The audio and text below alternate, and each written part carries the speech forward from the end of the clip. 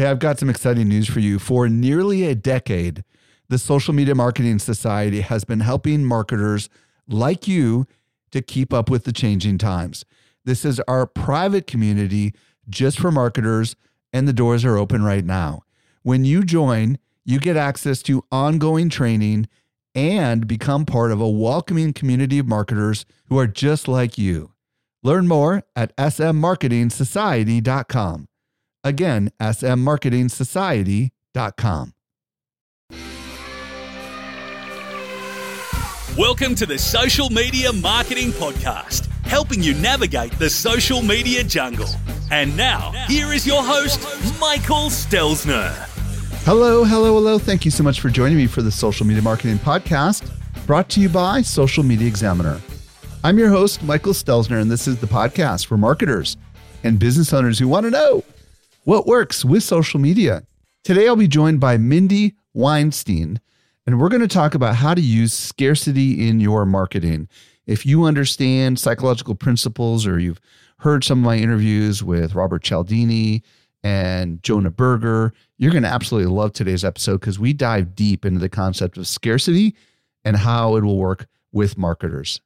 By the way, I'm at Stelzner on Instagram and at Mike_Stelzner on Twitter. If you're new to this podcast, be sure to follow this show so you don't miss any of our future content. Let's transition over to this week's interview with Mindy Weinstein. Helping you to simplify your social safari. Here is this week's expert guide. Today, I'm very excited to be joined by Mindy Weinstein. If you don't know who she is the author of The Power of Scarcity, Leveraging Urgency and Demand to Influence Customer Decisions. She's also founder of Market Mind Shift, a digital marketing agency that helps businesses improve their conversions. And her podcast is called Persuasive Woman. Mindy, welcome to the show. How are you doing today? I'm doing great. I'm so excited to be here. I'm super stoked you're here today. And Mindy and I are going to explore how to use scarcity to improve your marketing and your conversions. So before we go down that rabbit trail, I would love to hear your story. How'd you get into marketing? Start wherever you want to start. Oh my gosh. Okay. So I'm going to go way back. So we're going to do a little time travel to the past. And when I was a kid, I wanted to be a writer. I actually would type. Okay, now I'm totally dating myself. I wanted to be a writer too. So, Did you? Nice. Yeah. Okay. So I think that's a great thing. And I used to type on my mom's typewriters. I'd write little stories and I'd illustrate them. And so I knew I wanted to do something on that side of things. But then when I got to college, I ended up studying business. But my very first marketing class, I had one of those aha moments. I'm like, wait a minute.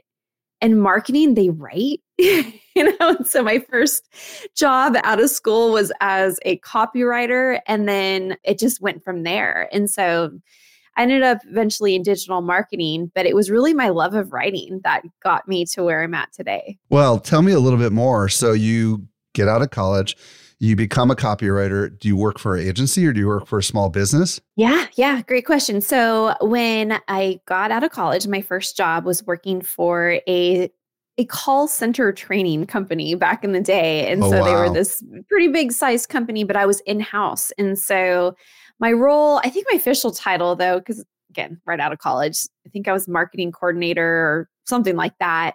But as soon as I got into that job and they realized that I liked to write and I was pretty decent at it, I was given the job of doing all of our copy.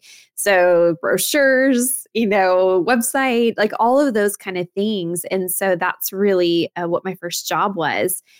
And then as time went on, though, I had different marketing roles, and I actually ended up in the personal finance industry, but still in marketing.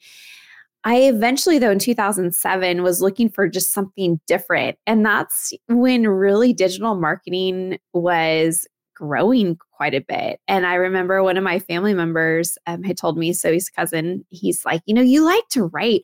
Have you ever thought about writing for websites? And I thought he was joking. Like, was that a job? People pay you to just write for their website, something, that's not in-house. And that's ended up like how I ended up in the whole digital side of things. And then I actually worked for different agencies. I first started as a freelance writer, but got picked up by an agency, became their content manager, then content director, Then I took over their SEO department. By the time I left, I had 45 people under me on my various teams. Wow. And then I was recruited by a very technical and one of the oldest SEO companies out there. And so I ended up on the SEO side of things. So it was this whole interesting journey of, you get started on more of like the content marketing, creative to very analytical. So I always like to joke that I get to use, left brain, right brain all the time. And so I never get bored. That's for sure. So somewhere along the line, it sounds like you ended up getting your PhD, right? Mm-hmm. And then you wrote a book. So kind of bring us up to a little bit more of that story. Yeah, that's one of the questions I get a lot is like, how did you go from that side with digital marketing to now you wrote a book on persuasion and scarcity? So I'll tell you a little bit about that. So as much as I love marketing and writing, I also love teaching. And so I've been teaching for the last 7 years, a professor at Grand Canyon University. And I'm a full-time instructor as well as running my business. And, part of that on the academic side of things, having a PhD is important. And so years ago, I started that journey. And I knew I wanted to study something outside of business because I had already had a marketing undergrad. I'd gotten my MBA. And I thought, well, as a marketer, what's the area that we really need to be strong in? And right away, I thought, what? Psychology, because it's always been an interest, especially when it comes to marketing, because we're trying to reach people and understand people.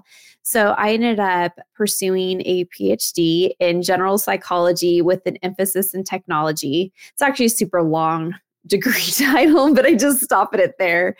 And as I was in the PhD program, I was thinking about my dissertation and also thought, well, I want to study something that has to do with what influences us as humans.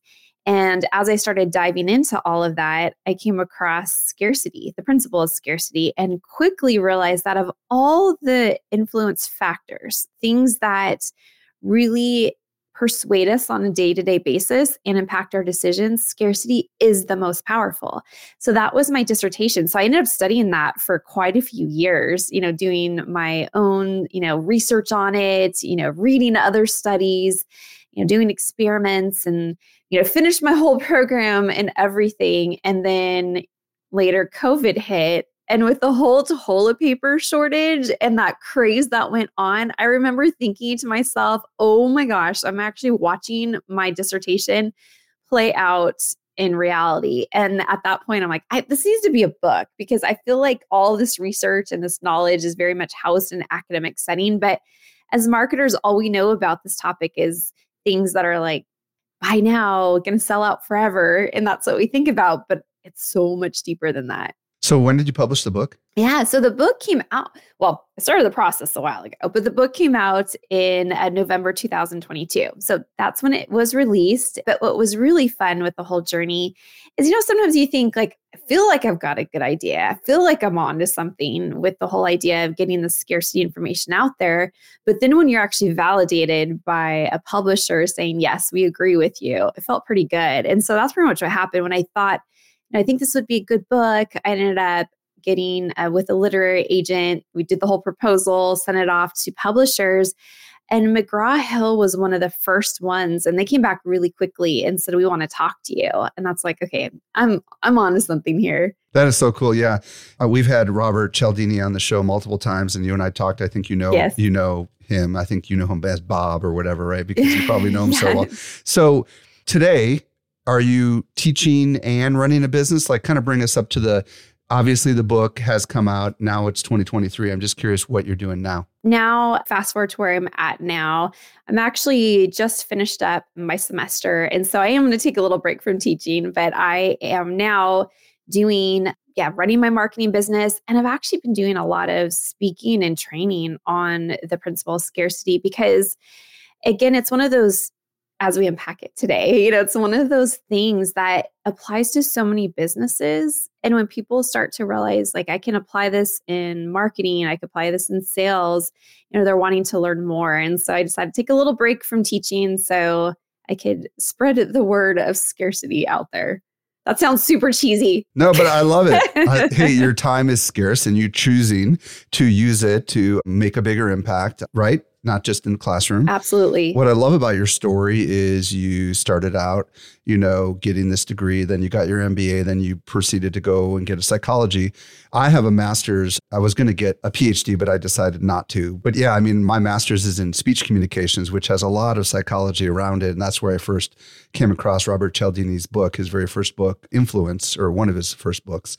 But what I love about what you're doing is you did your dissertation specifically on this, right? And for anybody who's ever done a thesis or a dissertation, there's an enormous amount of work that goes into that, and analysis and studies and submitting things into journals and all this kind of stuff that people in the business world might not understand. So the fact that you did your dissertation on this and you published a book on this, folks, pay attention to what we're going to talk about today, because there probably hasn't been anybody that's done as much work on scarcity specifically as you have. And that's what I'm excited about today. So there are people listening right now that might be a little skeptical, that might say, oh, that's just a gimmick. What do you want to say to everyone listening right now, whether they be marketers or agency owners or entrepreneurs, as to why they should pay attention and why this is such an important concept? The first thing that I want to just say is that scarcity doesn't have to be negative. And I feel like that's the first thing that people think of is, well, I don't want to go down the road of scarcity because that is so negative and I don't want to turn off customers. But the truth of the matter is scarcity actually can be used in a positive way and not in a way that's doing any kind of manipulation.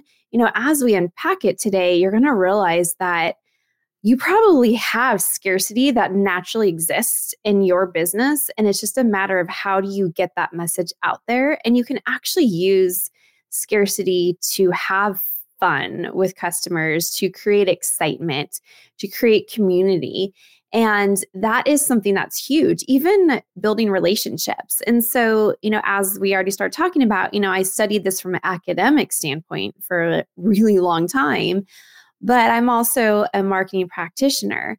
And so I'm always looking at how do you apply this in a practical, ethical, and again, positive way.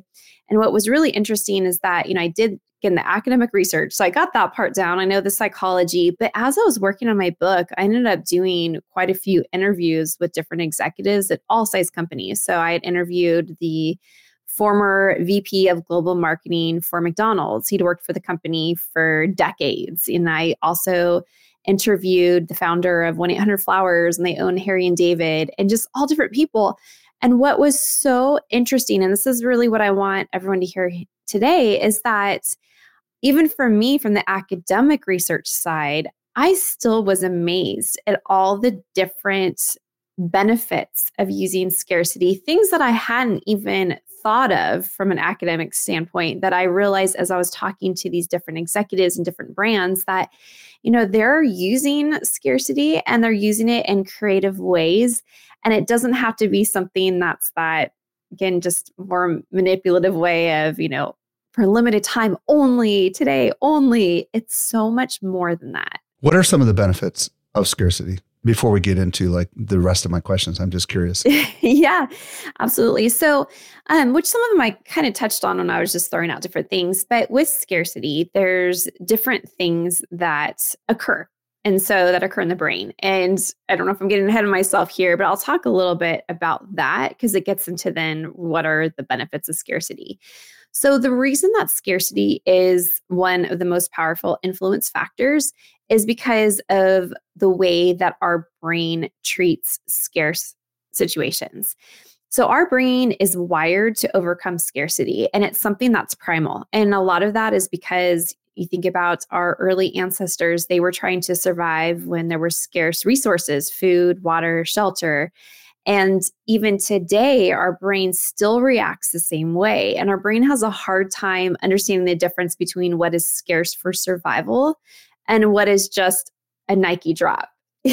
Our brain is still like, oh, this is urgent, and so it just kicks into gear. And so that's something really important to understand. So that's what's going on with the brain. But with that comes quicker decisions that are made. And so we've seen through neurological studies that when faced with scarcity, that the brain will skip the normal process in making that decision and decide quicker. The same thing also happens with valuation. So when we see something that's scarce, so something that might be harder, I should even step back. So when I'm seeing scarcity, it's anything that's a little harder to get or some restriction of some type. So when we're even faced with that, our brain goes straight to the valuation process, which means that we value something higher when it's scarce. And these are things that have been seen in MRI scans. So it's harder to argue with those and say, well, is the audience a little skewed or biased? We're watching brain activity. But even with all of that being said, because what might be coming to your mind now is, well, then isn't that still manipulating if you know that goes on with the brain? Not when we're doing things that are helpful to customers. And so if we can help a customer who has all these different options, they don't know which to choose, and we're marking one as a bestseller or most popular, that helps with the decision-making process. And so those are some of the benefits. But the other things that building community. So when you have something that's scarce and people feel like they're able to be a part of this exclusive group that either owned a product or joined your membership, it builds community. It also does make excitement. So we like to have things that are a little bit harder to get and we get excited about them. Builds relationships. So if you are letting customers know about some type of scarcity, so whether it's a VIP event or there are only so many seats available and you're just updating people, it actually really does build relationships. And so those are some of the benefits, I would say, to scarcity, just to keep in mind. This is fascinating. As I'm listening to you, folks that listen to the show regularly know I have another show called Web3 Business, which focuses a lot on digital collectibles and NFTs and how businesses are using them. And I'm pretty active in that space. And in this digital collectible space, like there's these rare traits on some of these NFTs that go for a lot more money than all the others. We're talking like sometimes 10 times more just because it has diamond eyes and there's only so many diamond eyes or whatever, right? And these small, like it's pretty much the same thing except slight alterations and rarity of them. And that's where you mentioned like the Nike drops, right? The whole sneakerhead movement, right? They have a limited supply and people want these things and they're willing to pay a premium for these things. And it's the same thing if anybody's ever had like collected coins or collected cards, and the mistake cards are worth a lot because there's so few of them, right? So it's really intriguing. And then you were mentioning earlier about the whole toilet paper thing, right? During COVID, right? Like, I'm not going to lie. Like, I've got a big stash in my garage of backup toilet paper because I didn't want to not be able to have it when I needed it, right? It's just crazy. Absolutely. Or I watched Survivor, right? And people are running around looking for these limited advantages, right? And they hide them and they treat them like they've just won the lottery, right? And it's fascinating how all this works. Okay, so putting this now into a marketing context, if we as marketers are going to try to employ scarcity, how ought we think, or what do we need to know before we get underway here? Because obviously, you might have teased at some of this stuff already, but there's probably things we need to think about if we're about to employ this very powerful, persuasive process. Yes. And that is, I feel like, one of the biggest things that I came across in my research, because I think it's easy for us, and myself included before I started studying scarcity, to think of like, oh, well, I'm just going to make something hard to get, and then I'm going to have a spike in sales. So whether that's hard to get, meaning that it's just some type of sale for a limited time, or you are only releasing so many products at a time. But the thing about it is, as I was digging into this research and getting in depth with it, is that there are different types of scarcity. There's actually 4 different types. And each type of scarcity works differently, and it speaks to different types of customers. So it's not a one size fits all. So you could end up like really starting this whole campaign and you're using scarcity, but it turns out you're using the wrong type of scarcity and you've actually completely turned off your customer. So that is something that's huge, and you need to understand that. What about perceptions of false scarcity? Is this something we need to be worried about? Because especially if you're marketing to a savvy audience. Absolutely. And so you need to always be authentic. We know we live in this digital world. People are going to find out if you're doing something that's misleading. If you're doing something that you're trying to say, oh, there's only 5 left, yet there's been 5 left and it's going up and down the number, which I know things could break on a website. I'm not talking about that, but doing it deceptively, people are smart and they talk. We all do that. So you have to be very genuine with it. And that's where it gets really, to me, the creative side of things is that you can have real scarcity, and it's going to just depend on the type of scarcity that you're using. And so you always have to be, like I said, though, truthful with it because it'll backfire. I actually put an entire chapter in my book about not misusing scarcity because the short-term gain that you're going to get if you do that is definitely not worth it in the long run because your reputation will be damaged. So that's something huge to keep in mind. I was recently at Social Media Marketing World, and I had a chance to connect with some of our best customers. A lot of them listen to our podcast, just like you do. Not everyone knows what I'm about to share with you. We do something special here at Social Media Examiner. The best of the guests that you hear on the Social Media Marketing Podcast not only teach at our conference, but they're also part of our secret society called the Social Media Marketing Society.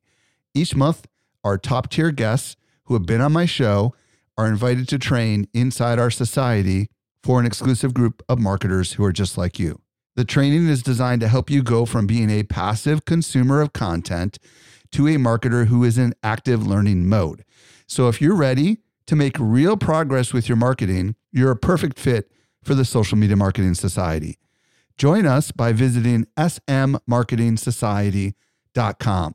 We've got a really big sale that is ending very soon, so don't delay. Again, visit smmarketingsociety.com and join today. Well, let's get into the first type of scarcity and maybe describe it and give some examples. So, as I mentioned, there are 4 different types of scarcity. So it's important to understand the differences between all of them. But I'll start with time-related scarcity because that's one that I think a lot of us think about right away. And that's a restriction on time. So you are not competing with other customers on availability. You are competing with the clock. That's what you're competing with. But remember that I said scarcity is a restriction of any type or something that might be a little bit harder to get. So that's where time-related scarcity comes in. Time-related scarcity is actually, out of all the ones I'm going to be talking about today, works for the most types of products and services and also the most types of audiences because it doesn't have to be something that's very exclusive. You're just offering something for a limited time. So some examples of time-related scarcity are countdown timers, which I always have to stop because if you're watching it, like I'm smiling right now because I have a love-hate relationship with countdown timers. They and I'm work, sure but they work. They work. Yeah, and that's what I was going to say. And I'm sure people listening do because as a customer, you're like, oh, there's a countdown timer and you start to feel stressed out. Might feel a little annoyed, but you know what? You're going to buy. And that's what I talked about, the love-hate relationship. And so there was one company that I had interviewed in my book, and they talked about that when they added a countdown timer to their website or every time they've done that for a sale. So they're already doing a sale. I mean, that's happening. And that, by the way, a sale is time-related scarcity. But what they do is they add then the countdown timer as well. And they were talking about when they do that, their sales have an upward movement of about 40% on average. So, I mean, it does work. But you can also do what I love too with countdown timers. I've talked to other businesses that use them to count down towards events. So the event's coming up and, your amount of time to get tickets or just something fun that you could be doing. But you could put countdown timers in your emails and your social media. I mean, there's so many different things you could do. So instead of saying something's coming soon, just count down towards it. But also what falls into this category. So I'll just list actually some things and then I want to get into limited time products. But flash sales, definitely time-related scarcity. Coupons are time-related scarcity. So anything that has a time limitation on it falls in this category.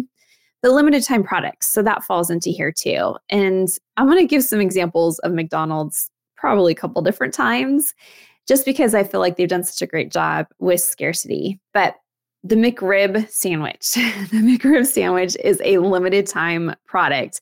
It comes and goes. It just had its farewell tour this last fall, but don't worry because they've had about 5 farewell tours. So if you missed it and you're getting FOMO right now, it's okay. You You can probably get one at some point in time.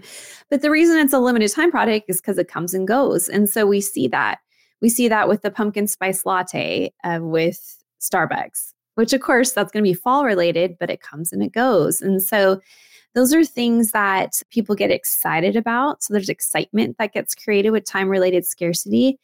But it's one of those things that when we talked about how do you really add scarcity and still be genuine, well, you could do something that's a limited time product. You could even do a limited time service that you're providing. You can have a sale, you can have a coupon. I mean, those are legitimate ways to really apply scarcity. One of the things that we found, and we've tested this pretty extensively, is the doors closing kind of a thing. There's a lot of people that sell online courses and they have enrollment periods and then they close the doors, right? And it seems like having that close and you got to make a decision, are you in or you out, right? By that date versus just having a sale that ends and then having it go up to full price almost always accelerates sales. Is this something that you found to be true as well? Yes. I mean, having anything like that, because and one of the things I didn't even touch on when I was talking about scarcity and why it's important is that feeling of FOMO. There you go. And so I have to throw that out there. But really, actually, from a psychological perspective, it's not FOMO, it's loss aversion. So it's a lot deeper than just FOMO.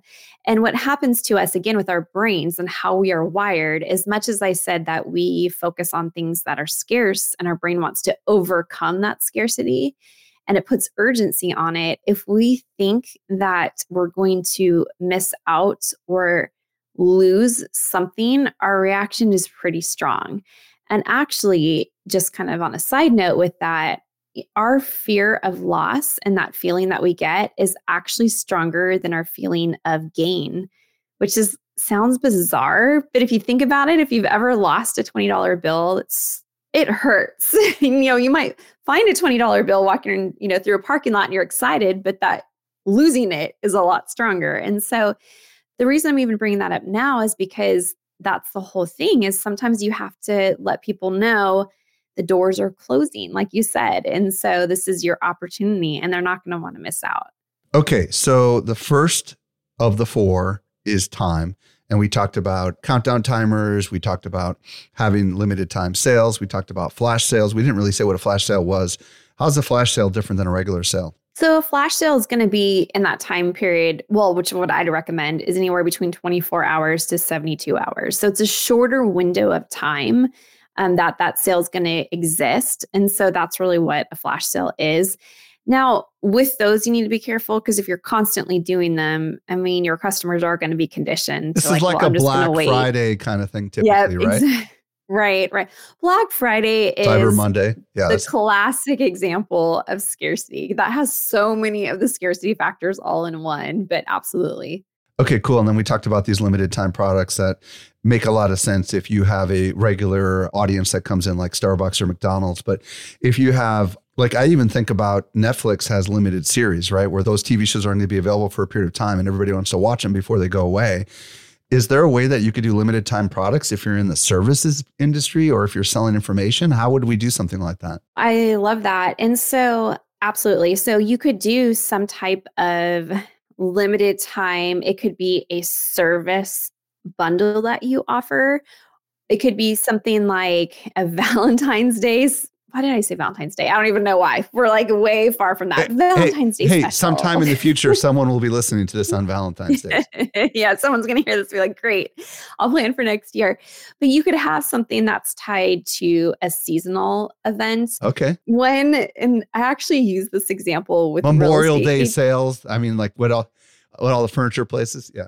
Yeah, but I used this example with real estate agents recently. And of course, they don't have a product. It's a service they're providing to people. But, we talked about at the time, I think it was closer to National Hamburger Day. And so we talked about like, how fun would it be if you had an event, an open house, and it was tied to National Hamburger Day. And for a limited time, you come in from this hour to this hour to view this open house, plus you get a free hamburger. So I know it's a little goofy, but there's just so many things that you could do and really get involved with this. But I love it. Like I said, with services, bundles, all those kind of things, you could just do it for a limited time. Love it.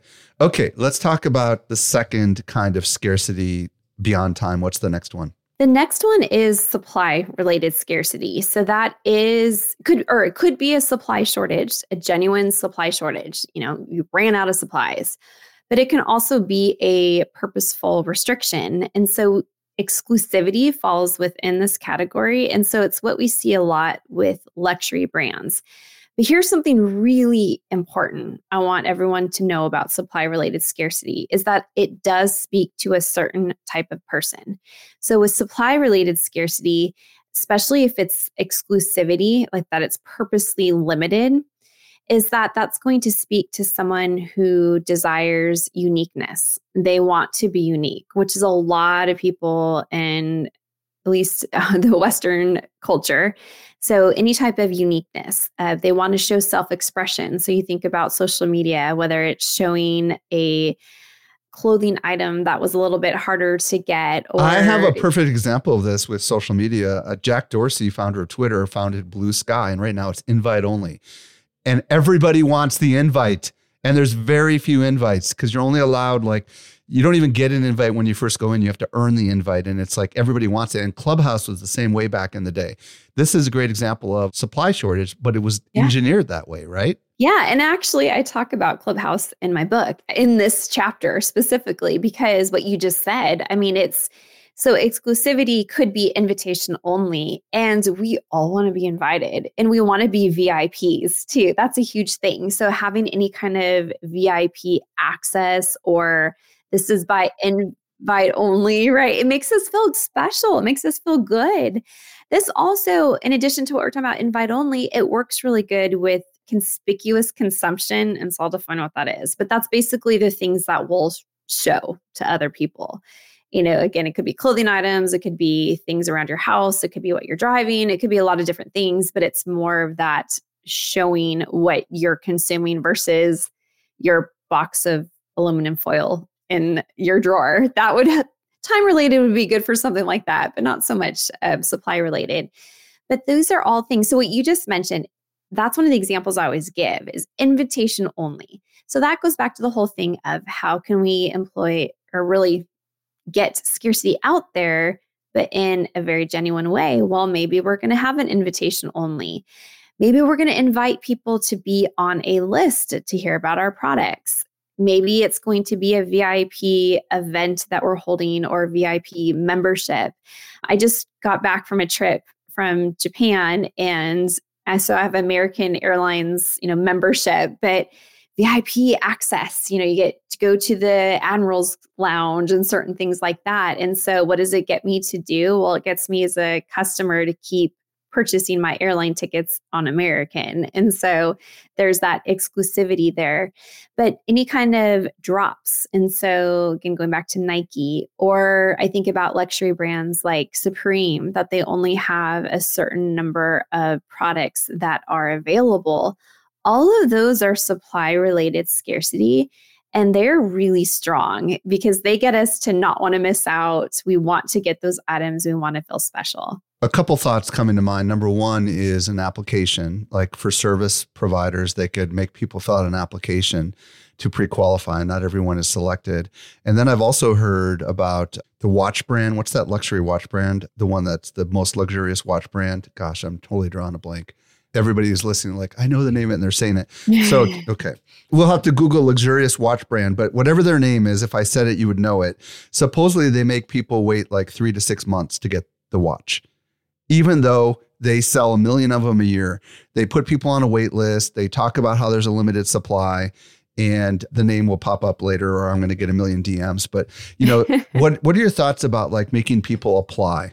Yeah. I think that's a big thing because one, that makes them feel that step of now they're hoping that you accept them, that they are going to be able to be part of this special group of customers because now they have this product. And so absolutely that falls into the supply related side of things. So Rolex. Oh, yeah. I was thinking that, but then I'm like, well, just in case I didn't want to throw something out there. And you're like, no, that wasn't it. Yeah. Oh, but I was going to give an example on the service side of things when it comes to supply related. depending on what type of service. So let's say that we're going to go with the consulting side of things, so maybe you're a consultant or you offer a B2B service, something like that. Because that's always, people feel like it's a little harder with scarcity, but it's not actually. Saying things like, we only work with X amount of clients or customers at any given time. Well, that's supply related scarcity.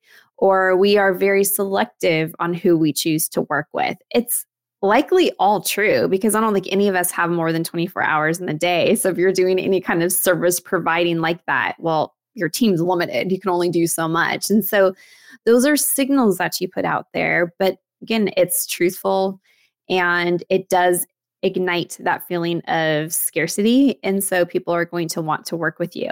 There was one agency, and I can't remember the name of it. And I don't know, I can't tell you how it worked because I feel like they took this idea to the extreme. But they had on their website, you couldn't even access it. And they were a marketing agency unless you filled out a form. And then they could decide whether they were going to even let you look at their information. And so they had this whole thing, that they are very exclusive.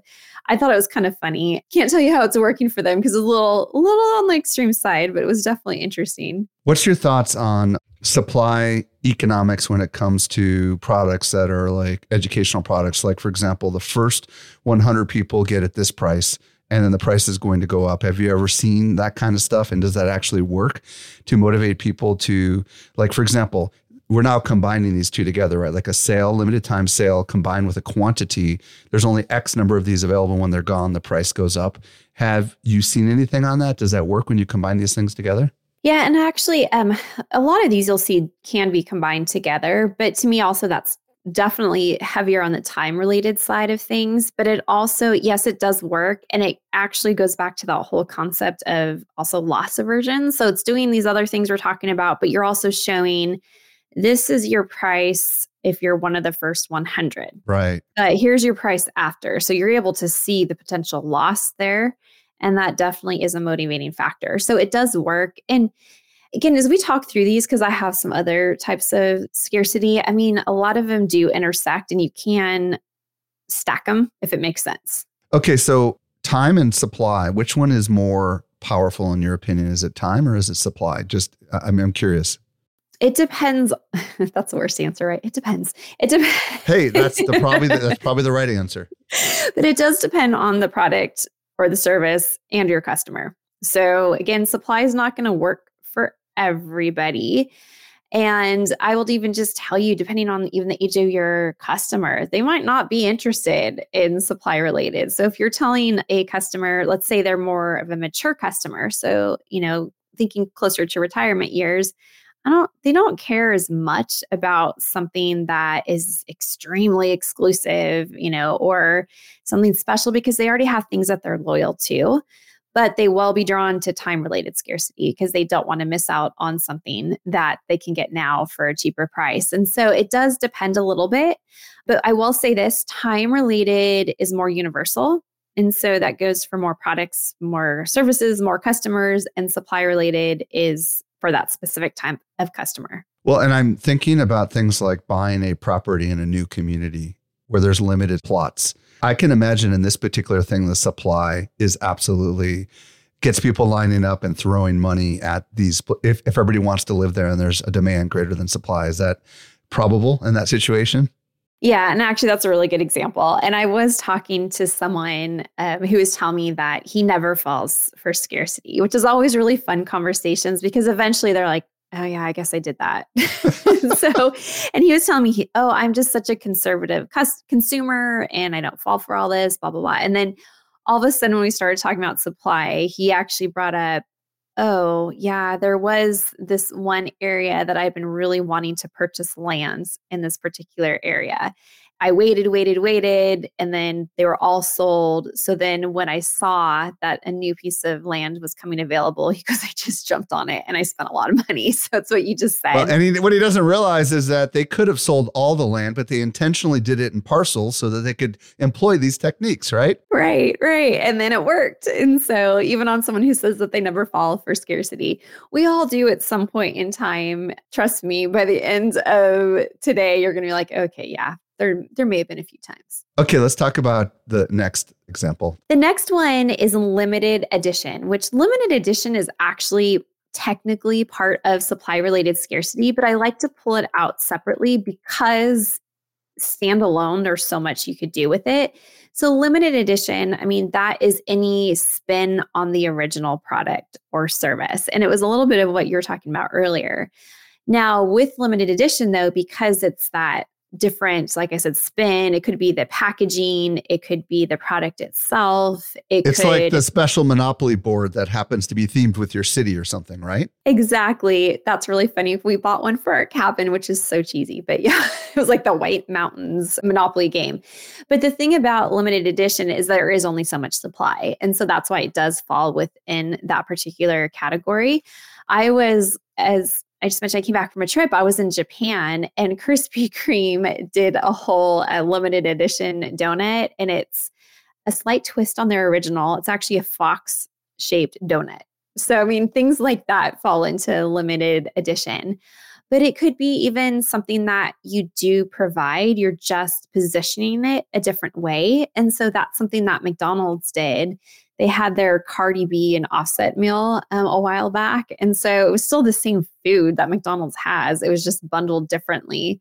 And so it was pretty interesting. Or the McFlurry, if they still have those or whatever. I don't know if they would always have those. But I mean, a lot of restaurants will do that, right? Well, they'll have like a special meal that's only for a limited time, right? Yeah, yeah. And so the thing about limited edition is it does also speak to some of the same people in the supply side of things where someone wants something that is going to be a little bit unique. And so people who are collectors, it's huge, or an enthusiast, or they really like a particular influencer, let's say. So any type of collab is going to draw their attention. And so what I like about this too, on the limited edition side with collaborations, is that it could even be two brands coming together, either offering something that's a unique service or a unique product. And so all of that is limited edition.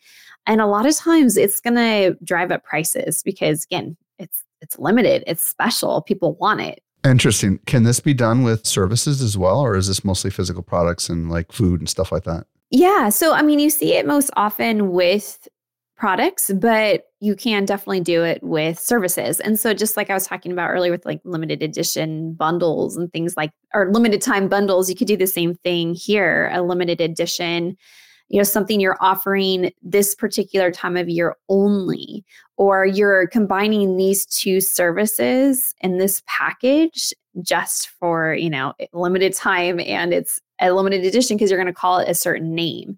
So we see that quite a bit. And so that's something you can do on the service side. Okay, I love it. Let's talk about your next form of scarcity. Yeah. So this one is demand. And I purposely wanted to talk about it last because I feel like demand and time are the ones that everyone thinks of when they think of scarcity. And so they're like, oh yeah, demand related, it's selling out, I better buy it right now. They're thinking of all these things, but demand is really powerful. So demand related scarcity is just what it sounds, is that something is scarce because of high demand. I mean, that is why. And so that is really important to think about. So with demand related scarcity, that's going to speak to the customer who wants to be part of a group. They want to conform. I mean, they want to, or they were going to rely on choosing a product because other people are choosing the product. So that's where demand-related scarcity comes in. So examples of demand-related scarcity, anytime that there's a wait list, that signals to potential customers that there is high demand for this. If you offer pre-orders, let's say, for a service or a product, that's actually going to signal demand. If you are saying that there's only a certain number of items left, so like on your website, if you're e-commerce, that's demand. I see that. We all see it in travel websites. You go on there and you're trying to find a hotel and it's going to show you how many rooms are left at that particular price at that hotel. Well, all of those things, what they do is they actually cause you to value something a bit more because other people are interested in it. And also it's going to push those quicker decisions. So those two things that I talked about earlier that happen with scarcity happen quite a bit when it comes to demand. But I want to give two more examples of demand-related scarcity. Anytime you're marking something as a bestseller, whether it's a best-selling software package or a best-selling flower arrangement, because that's one of the things 1-800-Flowers will do, that's going to help people make those quicker decisions, but it does signal demand. And then the last one is restock. So I want to give a little story in this one because I love it. I think it's really great. But I had interviewed a jewelry brand. So founder of a jewelry brand, I mentioned it in my book. This particular jewelry brand, very popular with celebrities, but it's still affordable. So most people can still purchase this jewelry.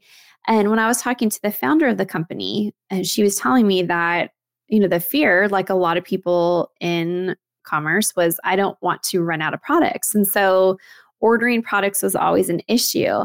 But at one point in time, they sold out of something. They couldn't keep it in stock. And so she mentioned that, well, what they did is that when they were able to restock it, they sent an email out and, had restocked in the subject line and the product, and they instantly sold out again. And then she said, we realized that actually running out of our product, which of course, you think about supply, but it was because of demand, and showing it was restocked was actually a huge catalyst to growing the business because they were naturally running out of stock. And so now this is a multi-million-dollar business, and scarcity actually accidentally played a huge role in it. So I thought that was really interesting. So sometimes it's just the terminology that we're going to use that's going to make a big difference. Well, and part of the psychological stuff I think about, like I was at a mall, kind of a mall over the weekend, and there were a bunch of people in line to go into a record store, and they didn't understand there was like 40 people in line. I'm like, what the heck is going on? And it made me wonder if I should get in line, because this is what people do, right? Like, or you go to a club or something or a restaurant and there's a line outside around the corner to get in. It makes you want to, what the heck's going on here? There's something to that, isn't there? Oh, absolutely. So, and I have two examples of that. So I just mentioned I got back from Japan. So I went with my teenage son. It was just the two of us, and trying to even choose the restaurants. That was one of the things we'd look for. Are there a lot of people in the restaurant? Because that many people can't be wrong. I mean, that's what our brains think is like, well, if people are eating in there, it must be good. Or if a restaurant's hard to get into, it must be really good. And it makes you want to get into there even more. But the other example I like to give, and this is going to get you if you haven't felt like you fall for scarcity, it's with this example. So I apologize in advance. But let's say you're at the grocery store, and we've all been in this situation, and we're not exactly sure which product to buy. So maybe it's a new category of item that you're purchasing. And so you're not really sure which one or which brand. And you're standing there in the grocery aisle, you're looking at these brands, and let's say that the price is pretty similar between the options you're can purchase. You are going to reach for the one that has less stock available, meaning there's less of them on the shelf, because what your brain's going to do is it's going to take a mental shortcut and it's going to look at that and say, oh, well, more people are buying that one, so it must be good. And you grab it. We all do it. And so that's really where that demand related scarcity comes in, because we're going to rely on what other people are doing. So that's a really powerful one, but the ways to use it is just a matter of the wording that you're using. At the very least, if you're not sure how to incorporate demand-related scarcity, think about what is most popular or what is a bestseller of all your products and your services, and just mark that, because that also is doing a service to your customers, because now they can see, okay, this is a signal that this is something a lot of people are, more drawn to, and they're likely going to make that decision too. Okay. This is hopefully people's brains are going nuts with all sorts of ideas that they've learned from today. Mindy, thank you so much for coming on the show. Where can people discover more about you? And if you have a preferred social channel, where do you want to send them? Yeah, absolutely. So I'm on all the social channels, but LinkedIn is definitely the one that I spend the most time on. So LinkedIn for sure. And then also my website. And I have a really great scarcity cheat sheet that I have available if you go to my website. So you can see some of the things you were talking about, plus some more ideas just to help you with that brainstorming process. And that's mindyweinstein.com/SME. So mindyweinstein.com/SME. Awesome. Mindy, thank you so much for coming on the show and answering all my myriad of questions. We're so much better because of it. Great. Thank you. This was great. Hey, if you missed anything, we took all the notes for you over at socialmediaexaminer.com/564. And if you're new to the show, be sure to follow us. If you've been a long-time listener, would you let your friends know about this show? I'm at Stelzner on Instagram and at Mike_Stelzner on Twitter. This brings us to the end of yet another episode of the Social Media Marketing Podcast. I'm your host, Michael Stelzner. I'll be back with you next week. I hope you make the best out of your day, and may social media continue to change your world. The Social Media Marketing Podcast is a production of Social Media Examiner. Hey, just a quick reminder, join the Social Media Marketing Society today and level up your marketing for your company or your clients. Visit smmarketingsociety.com to find out more.